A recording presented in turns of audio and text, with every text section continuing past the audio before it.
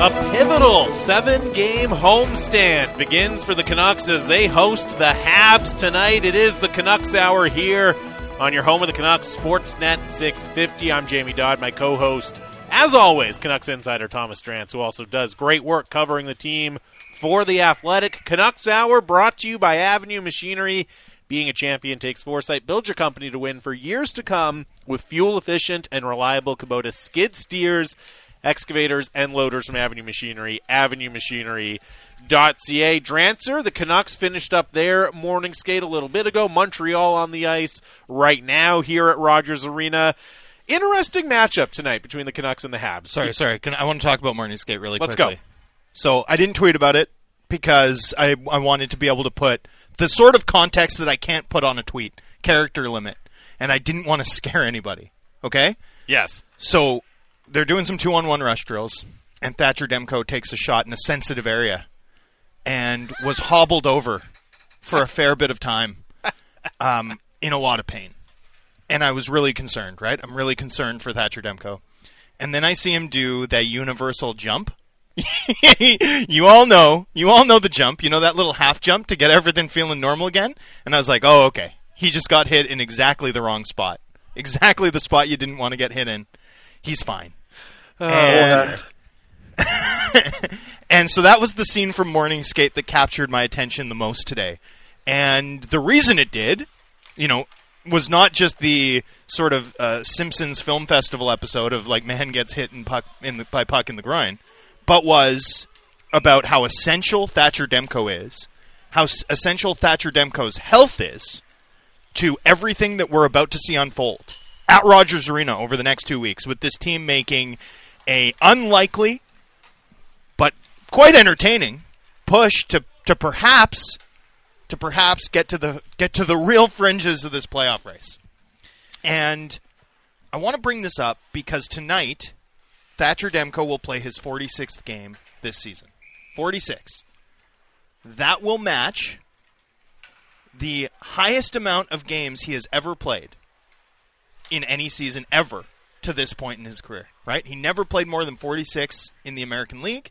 Obviously, in college, you're playing every weekend. You're playing 38, maybe, if you're a workhorse starter. After tonight's game, every time Thatcher Demko plays, he's going to be in uncharted territory in terms of his workload. Now, the goaltending position is cruel, right? I worked with Roberto Luongo in the later stages of his career when it took him 2.5 hours to warm up for a morning skate and another 2.5 hours to warm up for games. The stress that you put on your hips is completely cruel to your body, frankly, right? It's very much like a pitcher, right? The stress that they put on their arms, tennis players too. And, in Thatcher Demko's case, right, you're talking about a guy who underwent hip impingement surgery when he was in his teens, right? Like, and that was preventative. That was like Tommy John. That was like a 22-year-old pitcher getting shut down in advance of a problem. All of which is to say is that the position of goaltender is extraordinarily demanding.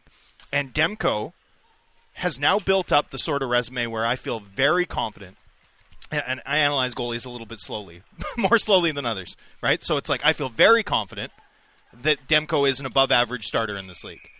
I think it's very likely that he's a top 10 goaltender in this league, and I think he's got the upside to be a top 3 superstar goaltender in this league. Like, he is everything to this team in terms of their run. But I do think if you think critically about what the last 10 games have looked like for this team, right, there have been moments where he's looked a little banged up.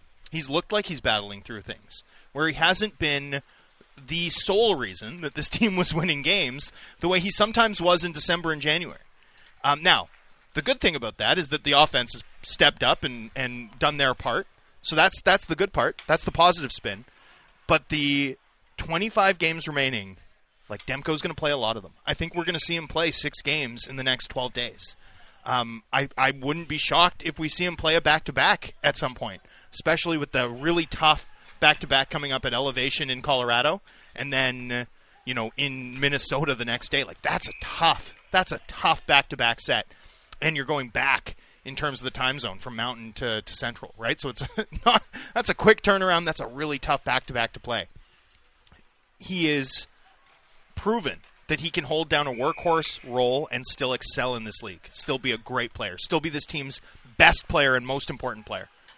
But the durability factor is such a key thing to watch for, especially because as a guy gets fatigued, one thing that can go first is their consistency. And again, I want people to think about Luongo, because he's the guy who we all sort of know in this market and can sort of think about this the most closely with.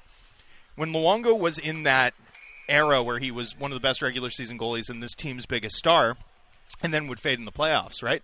That was sort of before we knew that goalies really should play like 55 games in the regular season. That was when you were like, wow, we have a goalie who can play 70 games. This is amazing. Let's Amazing. do it. Right. Let's go for it. And if you look and you chart Luongo's numbers, right? We all remember him as this guy who struggled in big moments in the playoffs. But in fact, in some of the biggest games that he played, there were shutouts, right? It wasn't that Luongo, in my opinion anyway, I think when you look back and realize, okay, he was playing his 80th game of that season, I think there's a sense for me anyway that it wasn't so much about the moment as it was fatigue, as it was that once he got into playing 75, 85, 90 games in a season, you just couldn't count on getting a certain level of performance. He was either great or he was getting blown up, and there was no in between at that point in the season. Now, Demko's obviously at a lower rate. I think he's got the work rate that he's put in every single hour that he had to prepare himself for this moment, this stretch run. I think he's got the mental strength, the mental makeup to overcome, like to mind over matter, any pain that he's managing. But make no mistake, like goalie fatigue impacts performance an extraordinary amount. And what the Canucks are about to ask from their most important player is something he's never done before. And I'm not putting a negative spin on it. I still think Thatcher Demko is going to be, if this team makes the playoffs, Thatcher Demko is going to be reason 1A. 1A.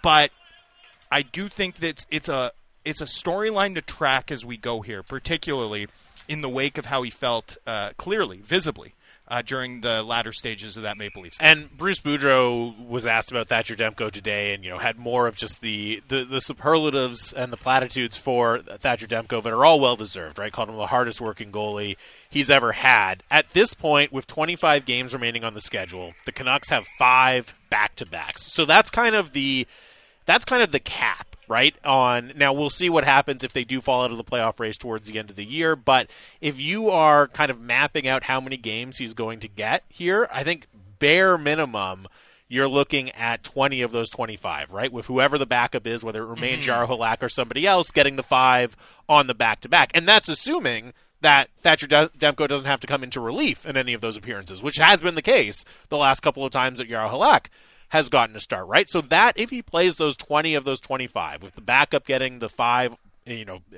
back-to-back games, that takes him to 65. That's a big number for a goalie. That's a massive number. 65 games played in this era of NHL goaltending, and I can assure you, obviously it was a different coaching staff, but Ian Clark was here at the beginning of the year, and I assure you that if you were kind of mapping out what the split in starts between Demko and Halak would look like, it was not going to be, 65-17. And I know it's not quite what it's going to be because there's appearances and starts. Well, and because both of them missed some time on a protocol. But exactly. Yeah, you're right. You know what I mean? Like that would not be the ideal ratio that you would have. But again, if they stay in this playoff race, that's probably what you're looking at, because I don't see any reason why they wouldn't start Thatcher Demko unless it's on a back-to-back. So it absolutely is something to monitor.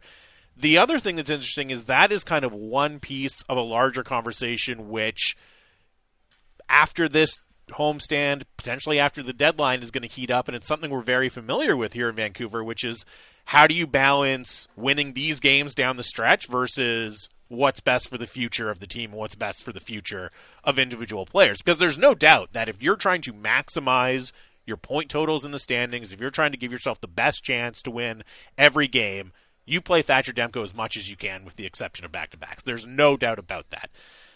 Now, he's still so young. Do you worry that workload this year will translate into how he comes into next year? I don't know. Ian Clark probably a lot better, well, definitely a lot better qualified. You just trust in Clark. I mean, that's the one advantage. Like, that's the one thing that It's the ace in the hole. That's the ace in the hole. You've got a guy you absolutely trust to manage this. But I do think Demko's usage, like the club's priorities at the deadline, need to exist through a prism that factors in more than just the club's, 76%, it's 86% shot of missing the playoffs versus their 14% shot of making it, right? I mean, you have to be thinking in years, especially with a young goaltender, a first-time starter, a guy who, if the season ended today, most of the league would be talking about as a top 5 goaltender. You don't want... You want this to end really well for a guy who's clearly, the linchpin, frankly, of this franchise's plans to succeed in the near term. Yeah, you want to have it go in the books as this incredible season, which it has been, right? Rather than, he played really well until March, and then fatigue crept up on him a little bit, right? So I think that's a good point. You want to be going into the offseason with this campaign looking as strong as it has been for Thatcher Demko. And it's definitely, the Jaro Halak no movement clause, will he be moved? Can they find a trading partner? All of that. That discussion is going to continue going in to the trade deadline. And the way that impacts and how Halak's performance impacts Thatcher Demko's workload is really something to pay attention here in the final 25 games for the Vancouver Canucks. As mentioned off the top, by the way, 650 is the Dunbar Lumber text message inbox. Get your thoughts in to the show. As mentioned off the top, they are playing against the Montreal Canadiens here tonight at Rogers Arena. Bit of a later start, 7:30 game time, but I think because it's on national TV in the States, might not be see puck drop till 7:45, 7:52.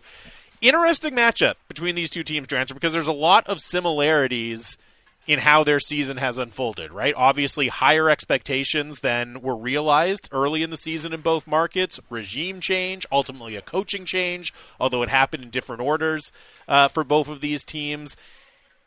And both teams, once they made that coaching change, started to see significantly better results. Montreal was having one of the worst seasons in franchise history, but all of a sudden, hey, they've won 7 of their last 8 under head coach Martin St. Louis. The Montreal Canadiens are playing so much better under Martin St. Louis, it's almost unbelievable, particularly considering his lack of coaching experience. They might be onto something. Right? The jump, like they went from a 44% expected goals team, which is truly dregs of the league. Well, they were dreadful. They were absolutely dreadful. That's like lottery pick every time out territory. To being a 51% expected goals team, which is better than the Canucks. Like, how? It's unbelievable, especially because they've been selling good players off through that process and have mostly been without Jake Allen, who I don't think is playing tonight. Although, is he on the ice right now? Yeah, I think he is. So, we'll wait to hear from the man himself, the pint-sized Hall of Famer. But, this team... do not look at the standings and assume this is an easy game. No. The Montreal Canadiens are a formidable side at the moment. They're one of the hottest teams in hockey. They're getting results. I think the big edge that the Canucks are going to have is that they're playing so much better offensively.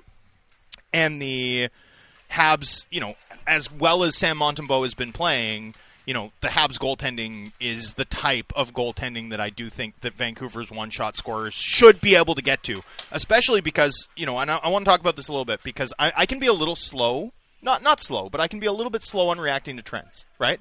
I need to see, I let data inform so much of my opinion that I kind of need to see a team do it multiple times before I'm going to sort of say, hey, they've reversed this thing that I'd seen over 20 games, right? So I'd been talking about Vancouver's flagging 5-on-5 play for a little bit, and there was a stretch there, and I honestly think it matches what our listeners saw too. Like in February, yeah, they were still picking up points, but there weren't a lot of games where you came away from it thinking, oh boy, like that team's looking really good. And then you think about how they looked against the Rangers and the Islanders and the Maple Leafs, and I mean those were really good performances. It is showing up, right? This team is beginning to play better at 5-on-5, closer to the level that they managed in December as opposed to what they were looking like in October. And that's a huge difference, right? If you can sustain that level, you're, not in with a good shot, but you're in with a shot over the balance of the season. The other thing that's been trending in a really good direction, and this is vital, because I've been talking a lot about how the Canucks are number 1 in the NHL in shooting percentage over the course of the past 12 weeks. There was a portion of that where they were just converting everything, but they weren't generating a lot. And when that happens, when there's a gap between results and process, I always expect over the long haul, the process to, or the results to catch up to what the process is. Well, over the course of this last 4 or 5 games, this team is generating scoring chances unlike they have all season, like at a far higher rate if you look at sort of the 10-game rolling average than they have at any point this season. Like it looks like if you graphed it would look like the oil prices, right? Like it is awesome. And when that starts to happen, right? When you're an elite offensive team on an offensive bender, shooting percentage based, I believe it, right? Then all of a sudden I'm not picking it to regress necessarily because you're doing the work to give yourself those chances. Vancouver has been. Their power play is trending in a much better direction. Their 5-on-5 play is trending in a much better direction after this road trip. If they can sustain that, then, we'll see. Like then this could be a really interesting couple of weeks. Unfortunately, however, Jamie, I am loath to report that the penalty kill is added again. Yep. The penalty kill is added again, trending again in the wrong direction. We'll see how that shapes up, but not ideal. And not ideal. As much as you should not base your kind of prediction of this Habs game based on where the Habs are in the standings, because they have been so much better under Martin St. Louis, and all of the Canucks, Bruce Boudreau, Bo Horvat, JT Miller, who spoke after their game day skate today, they were quick to say the same thing, right? We're not taking this team lightly. We know how well they're playing. And look, the Canucks, of all people, should know what a coaching change can do for the spirits of a struggling team, right? They've lived it firsthand just this year. Because of all of those things you're saying, right, about some of the performance indicators for the Canucks in recent games, you still look at this Habs roster and think, okay, the Canucks are at home, they're rested. Yeah, the Habs are rested too, even though they're on a road trip because they've had 3 days off as well. But you still look at this and think, this is a team that the Canucks should be able to beat, right? Like, it's still a bit of the roster that the Habs are going to ice tonight is still a bit of a dog's breakfast, right? As well as they're playing. A hodgepodge. Yeah, it's a hodgepodge. It's a flawed lineup. Let's just put it that way. Doesn't mean you can take it lightly. As a overly devoted puppy owner, right, I'm not going to take dog's breakfast lightly. Like, that's not acceptable to me. My dog eats as well as I do. Like, I'd eat his breakfast most days. He eats the Colorado Avalanche of breakfast. Yeah, he does. Every day. He does. It's fast on the back end, let's put it that way, because of his digestive system. Anyway, the thing I like about this Habs team in particular, right, now that Cole Caulfield's regressed and playing well, is that top line can do damage, right? Nick Suzuki, we've seen Nick Suzuki be... I bet you if you look through the shooters that Demko has faced 50 shots from, for example, over his career, that Nick Suzuki would be up the leaderboards in terms of players who ventilated him or at least have had success shooting against him. Ventilation's probably too strong a word because no one ventilates Thatcher Demko. That's how good he is. But, he's had some success shooting against Demko. Nick Suzuki might be one of the smartest young players in hockey, right? He's up there. Elias Pettersson for me is up there, right? It's a short list, but in terms of just a head for the game, Nick Suzuki is up there. And then that brings us to the big, fast machine that is Josh Anderson. And now I'm going to digress here a little bit, Jamie. Yeah. Gather around, children. I'm going to tell you a story familiar to Vancouver Canucks fans. Canucks fans have been for generations talking about the power forward. Thank you, Faber. That's a perfect drop. Gather around, children. Let me tell you a nightmarish story about another power forward that got away. Vancouver Canucks history is filled. The annals of Canucks history are filled with the power forward that got away story, or the power forward whose tenure didn't go the way you'd hoped. Cam Neely, obviously, is top of the list, but Shiana and Toski probably can factor in. You can probably factor in Bertuzzi and how things ended there. You can certainly factor in Zach Kassian. You can definitely factor in Jake Virtanen. How about a Steve Bernier? Ooh, a Steve Bernier. Let's go. Yep. I like it. In 2012, Josh Anderson was playing fourth-line minutes for a loaded London Knights team. This London Knights team included Bo Horvat. It included... Vladislav Nemesnikov, Seth Griffith. Max Domi. Yeah, even Jared Knight's a second-round pick. The Rupert twins, Greg McKaig. I mean, go down the list. Austin Watson was a first-round pick. Chris Tierney, a second-round pick. Just a loaded... Andreas Athanasiou. Yeah, right. That is a loaded team. Just a ridiculous team. And so what happens when you've got a ridiculous major junior team is that the month of December rolls around and they all leave. All of those players leave. and go play for their World Junior teams. And during this stretch of games, the Canucks had an Ontario area scout, a gentleman named Dan Palango, who now works for the Minnesota Wild. You can draw the straight line there to Judd Brackett if you'd like. And during the stretch that Anderson was playing just a ton of minutes for the Knights, he excelled and shot up Vancouver Canucks draft boards. Right? They did their diligence. They tracked him closely. They were very interested in taking him in the middle rounds. They loved the player. And then the 2012 NHL trade deadline came around, and the Canucks sold 2 fourth-round picks for Sammy Paulson. It didn't go well. The Canucks lost in the first round that year, and Sammy Paulson never played a game in the NHL again. That's a tough one. That's a tough beat. With the fourth-round pick, originally a New York Islanders pick that the Canucks had acquired when they traded Ehrhoff's negotiating rights to Garth Snow, the Columbus Blue Jackets took Josh Anderson off the board, and the Canucks were without their power forward. And, of course, he was selected with a Canucks draft pick. Now, in subsequent years, some of the Gillis-era holdovers during the Benning regime continued to view Anderson highly, continued to view him as the one that got away. And over the years, many times, the club tried to reacquire him. Many times. Every time there was a contract holdup, he was their white whale. They can never get it done. They even tried when he moved to the Habs. Yep. They never got it done. Josh Anderson is a Hab, and we know what he does in the playoffs and what he did in the playoffs last time around. One of the hardest guys to check in the league. For me, he's not a top-line player. He's like a really good middle six guy with a completely unique player profile. But he is an apex predator, a fantastic piece. And with him, Caulfield, and Suzuki, that line is fast, that line is smart, and Anderson is maybe one of the hardest guys to contain in the entire league. Canucks will have their hands full containing them. That line is really the one that stands out and scares you with the Habs, right? Because you have the combination of that size and just that power that Josh Anderson brings mixed with the speed, the skill, the intelligence, the finishing ability of Caulfield and Suzuki. The Anderson story is really fascinating, and I'm sure plenty of Canucks fans are shaking their heads, as you said, that yet another power forward slipped through their grasp. That element of it is interesting, but I also find it fascinating to kind of get a sense of how much divergence there can be in teams' draft lists after you get past, the first 10, 15 or so. Because you said Josh Anderson was top 25 in the Canucks list that year, right? He didn't come off the board until 95 at that's how draft Columbus, lists look, right? Like your seventh round picks are top 30 players for you. I mean, that's draft lists diverge so much outside of the top 15.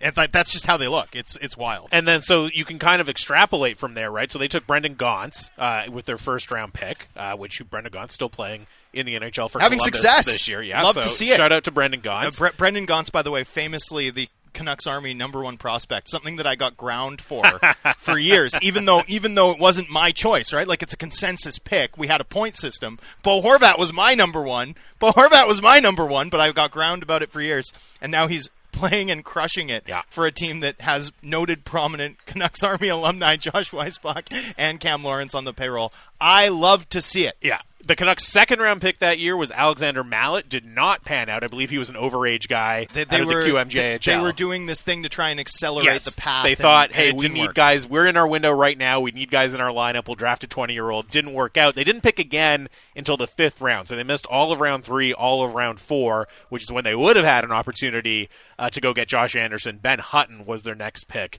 in round 5 at 147th overall. But not to be with Josh Anderson and the Vancouver Canucks. They will get a chance to see him up close and personal on the ice at Rogers Arena. We have tons and tons and tons of trade deadline questions coming in to the 650 Dunbar Lumber text message inbox. We'll try to hit as many of those as we can on the other side. As a reminder, don't forget to subscribe to the Canucks Hour podcast on Apple, Spotify, or Google, wherever you get your favorite podcasts, and make sure you leave us a 5-star rating and review as well. Lots more coming up on a Canucks game day. It's the Canucks Hour on Sportsnet 650. My dog eats as well as I do. Like, I'd eat his breakfast most days. He eats the Colorado Avalanche of breakfasts.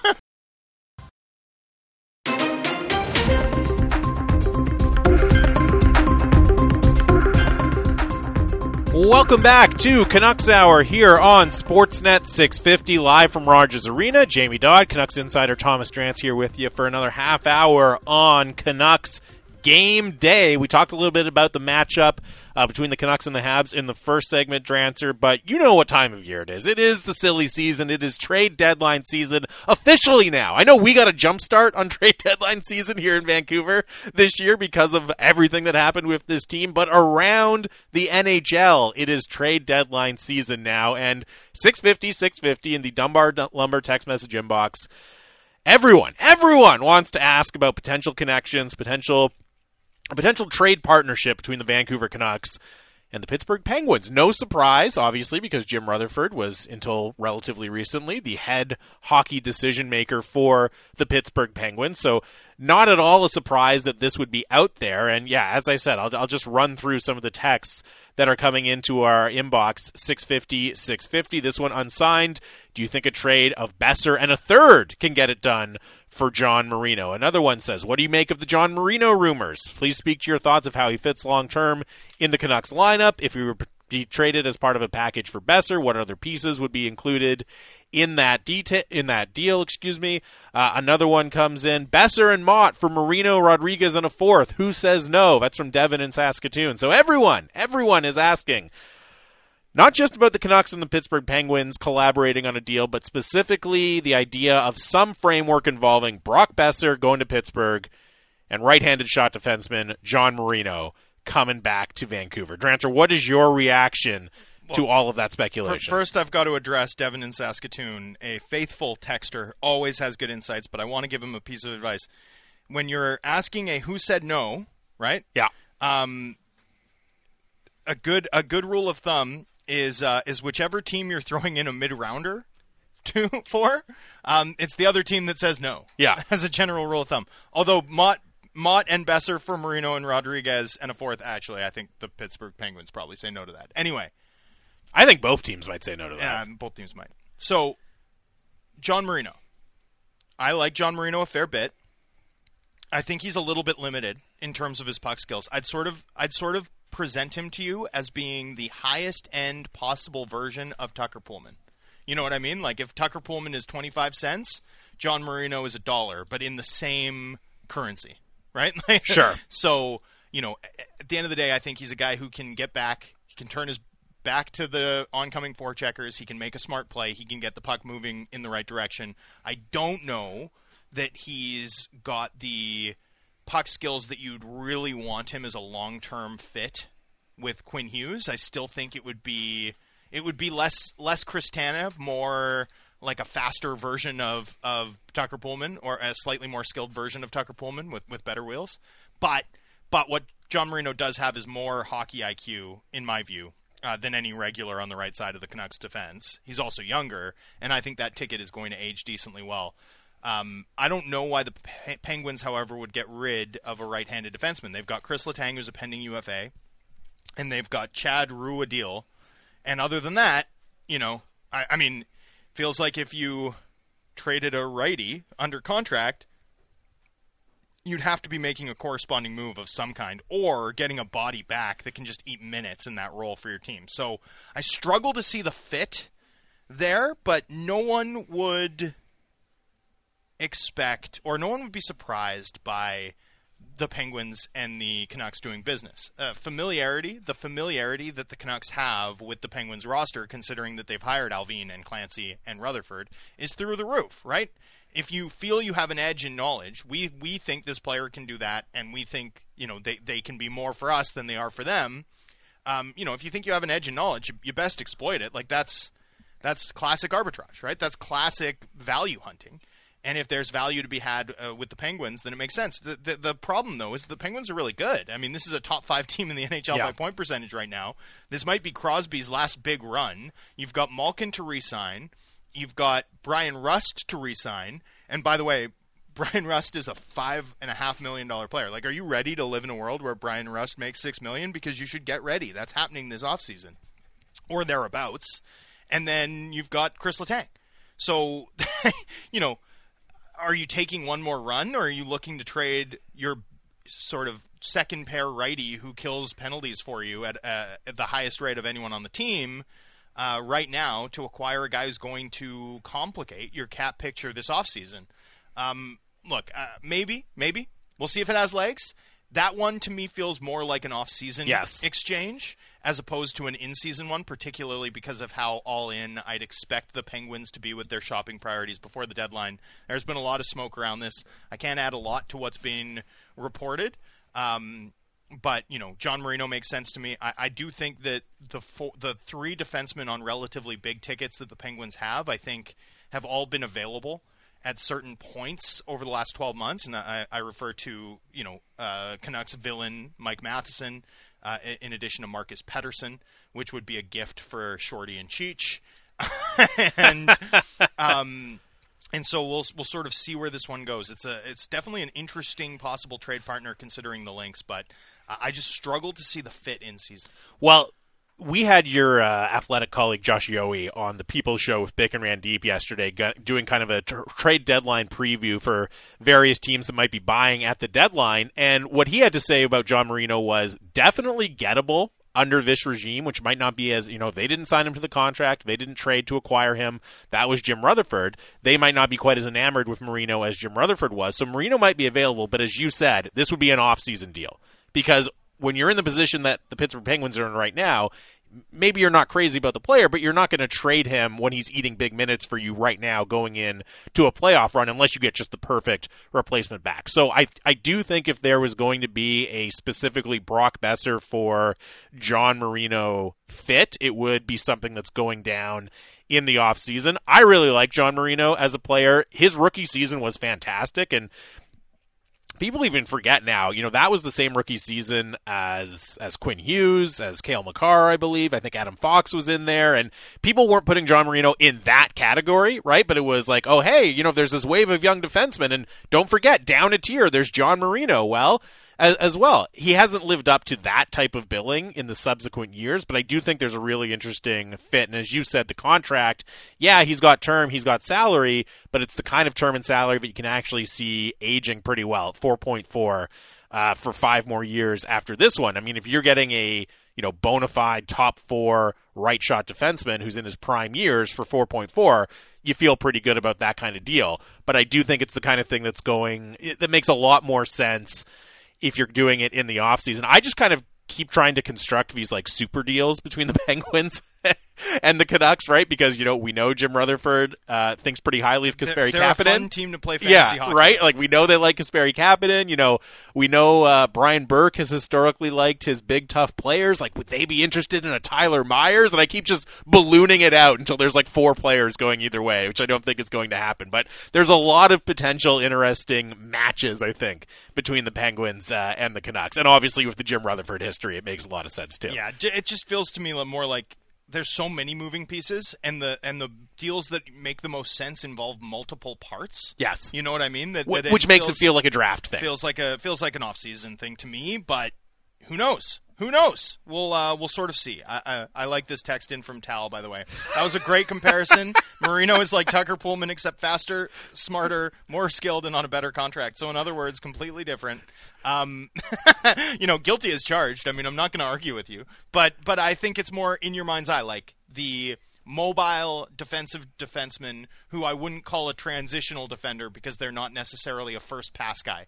But for me, Marino is like the apex version of your ideal punt and hunt, top 4 defender. Yeah. Right? That's what he is to me. He's not a top pair guy, and I don't know that I love the puck skills there, but I do think that he can get the puck out of his own end, and I do think he can make sharp, quick plays with his back to attackers on retrievals, and that's so important in the NHL. That's Tucker Pullman's best skill. As Tucker Pullman has slowly won me over the course of the season, it's been that ability, in contrast with some of the slower defenders that we see on Calgary's third pair, or the entire Seattle Kraken roster, or the New York Rangers who we saw, right?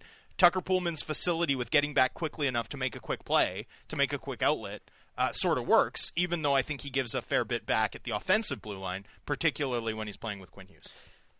This text comes in unsigned. We are so going to regret trading Boeser and Mott. Big mistake, but what do I know?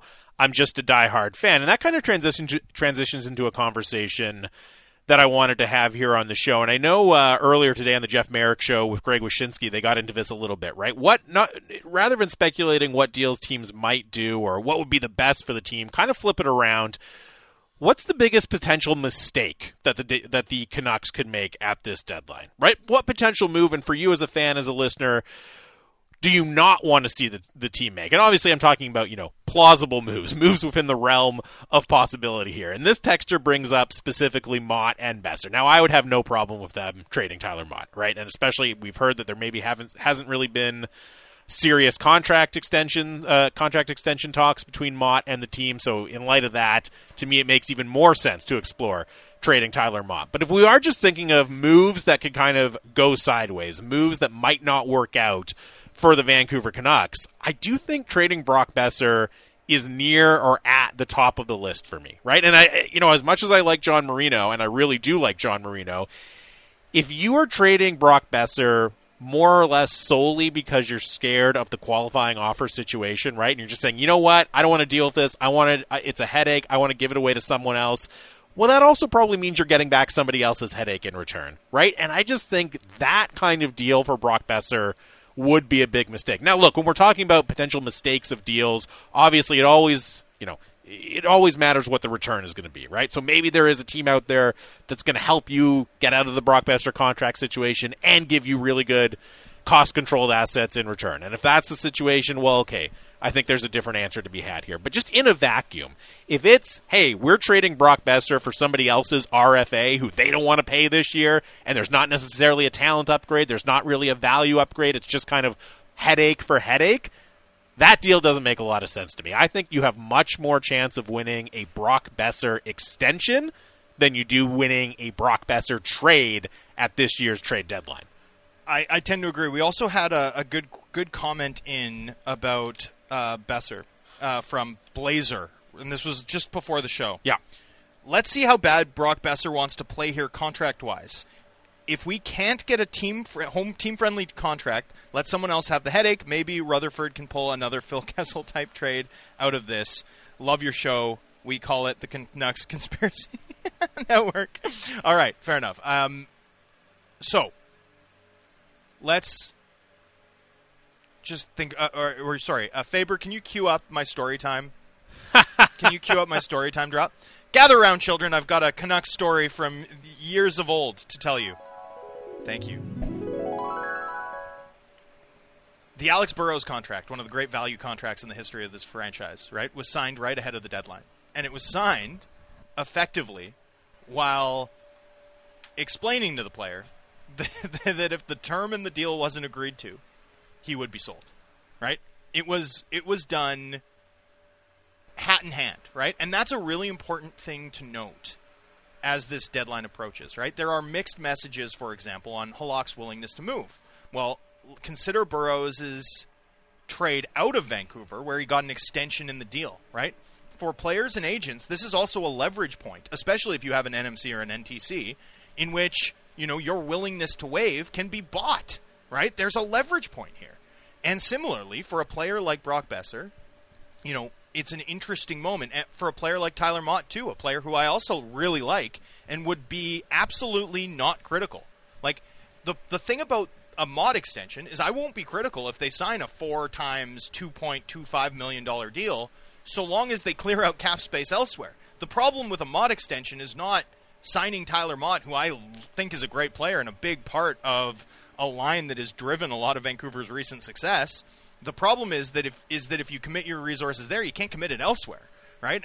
And then things dry up really quickly. But if you can move out the cap space to do that responsibly, I don't have a huge problem with it. If they can do it in a way that they come out of the equation having moved out additional cap space for cap commitments, I'll be like, hey, that's good work. I think that's a good call. So with the Boeser thing, with the Motte thing, be mindful of that too, right? The next 10 days are a pressure point, not just for teams looking to buy to upgrade their roster one last time before the 2022 Stanley Cup playoffs begin. It's also a pressure point for teams to get work done, to get things done. And that's why you're hearing so much about negotiations with Tomas Hertl, with Claude Giroux, on and on down the list. this is a real pressure point for teams to make some of these decisions and test how willing guys are to work with them on a variety of different fronts. We know the Canucks have been engaged in some of that. We also, at least late last week, my understanding was that talks had been pretty quiet on both fronts, both Motte and Boeser fronts. So we'll see where this goes. And that's contract talks. Contract talks, excuse me. Although trade talks around the league have been in a bit of a lull, I expect that'll pick up this week. So we'll sort of see where we end up. But yeah, I think it's a really salient point that you can utilize this moment to figure out exactly what things look like. And that's where the Boeser QO for me is most impactful, right? Because as opposed to a player who has a QO that more closely matches their cap hit, there's just no incentive. There's just no incentive from the player's perspective to negotiate now. Or certainly to do anything team friendly now, right? I mean, you're not going to sign for 5.5 when you're owed 7.5 times 1, or you're a UFA and can hit a home run at 24.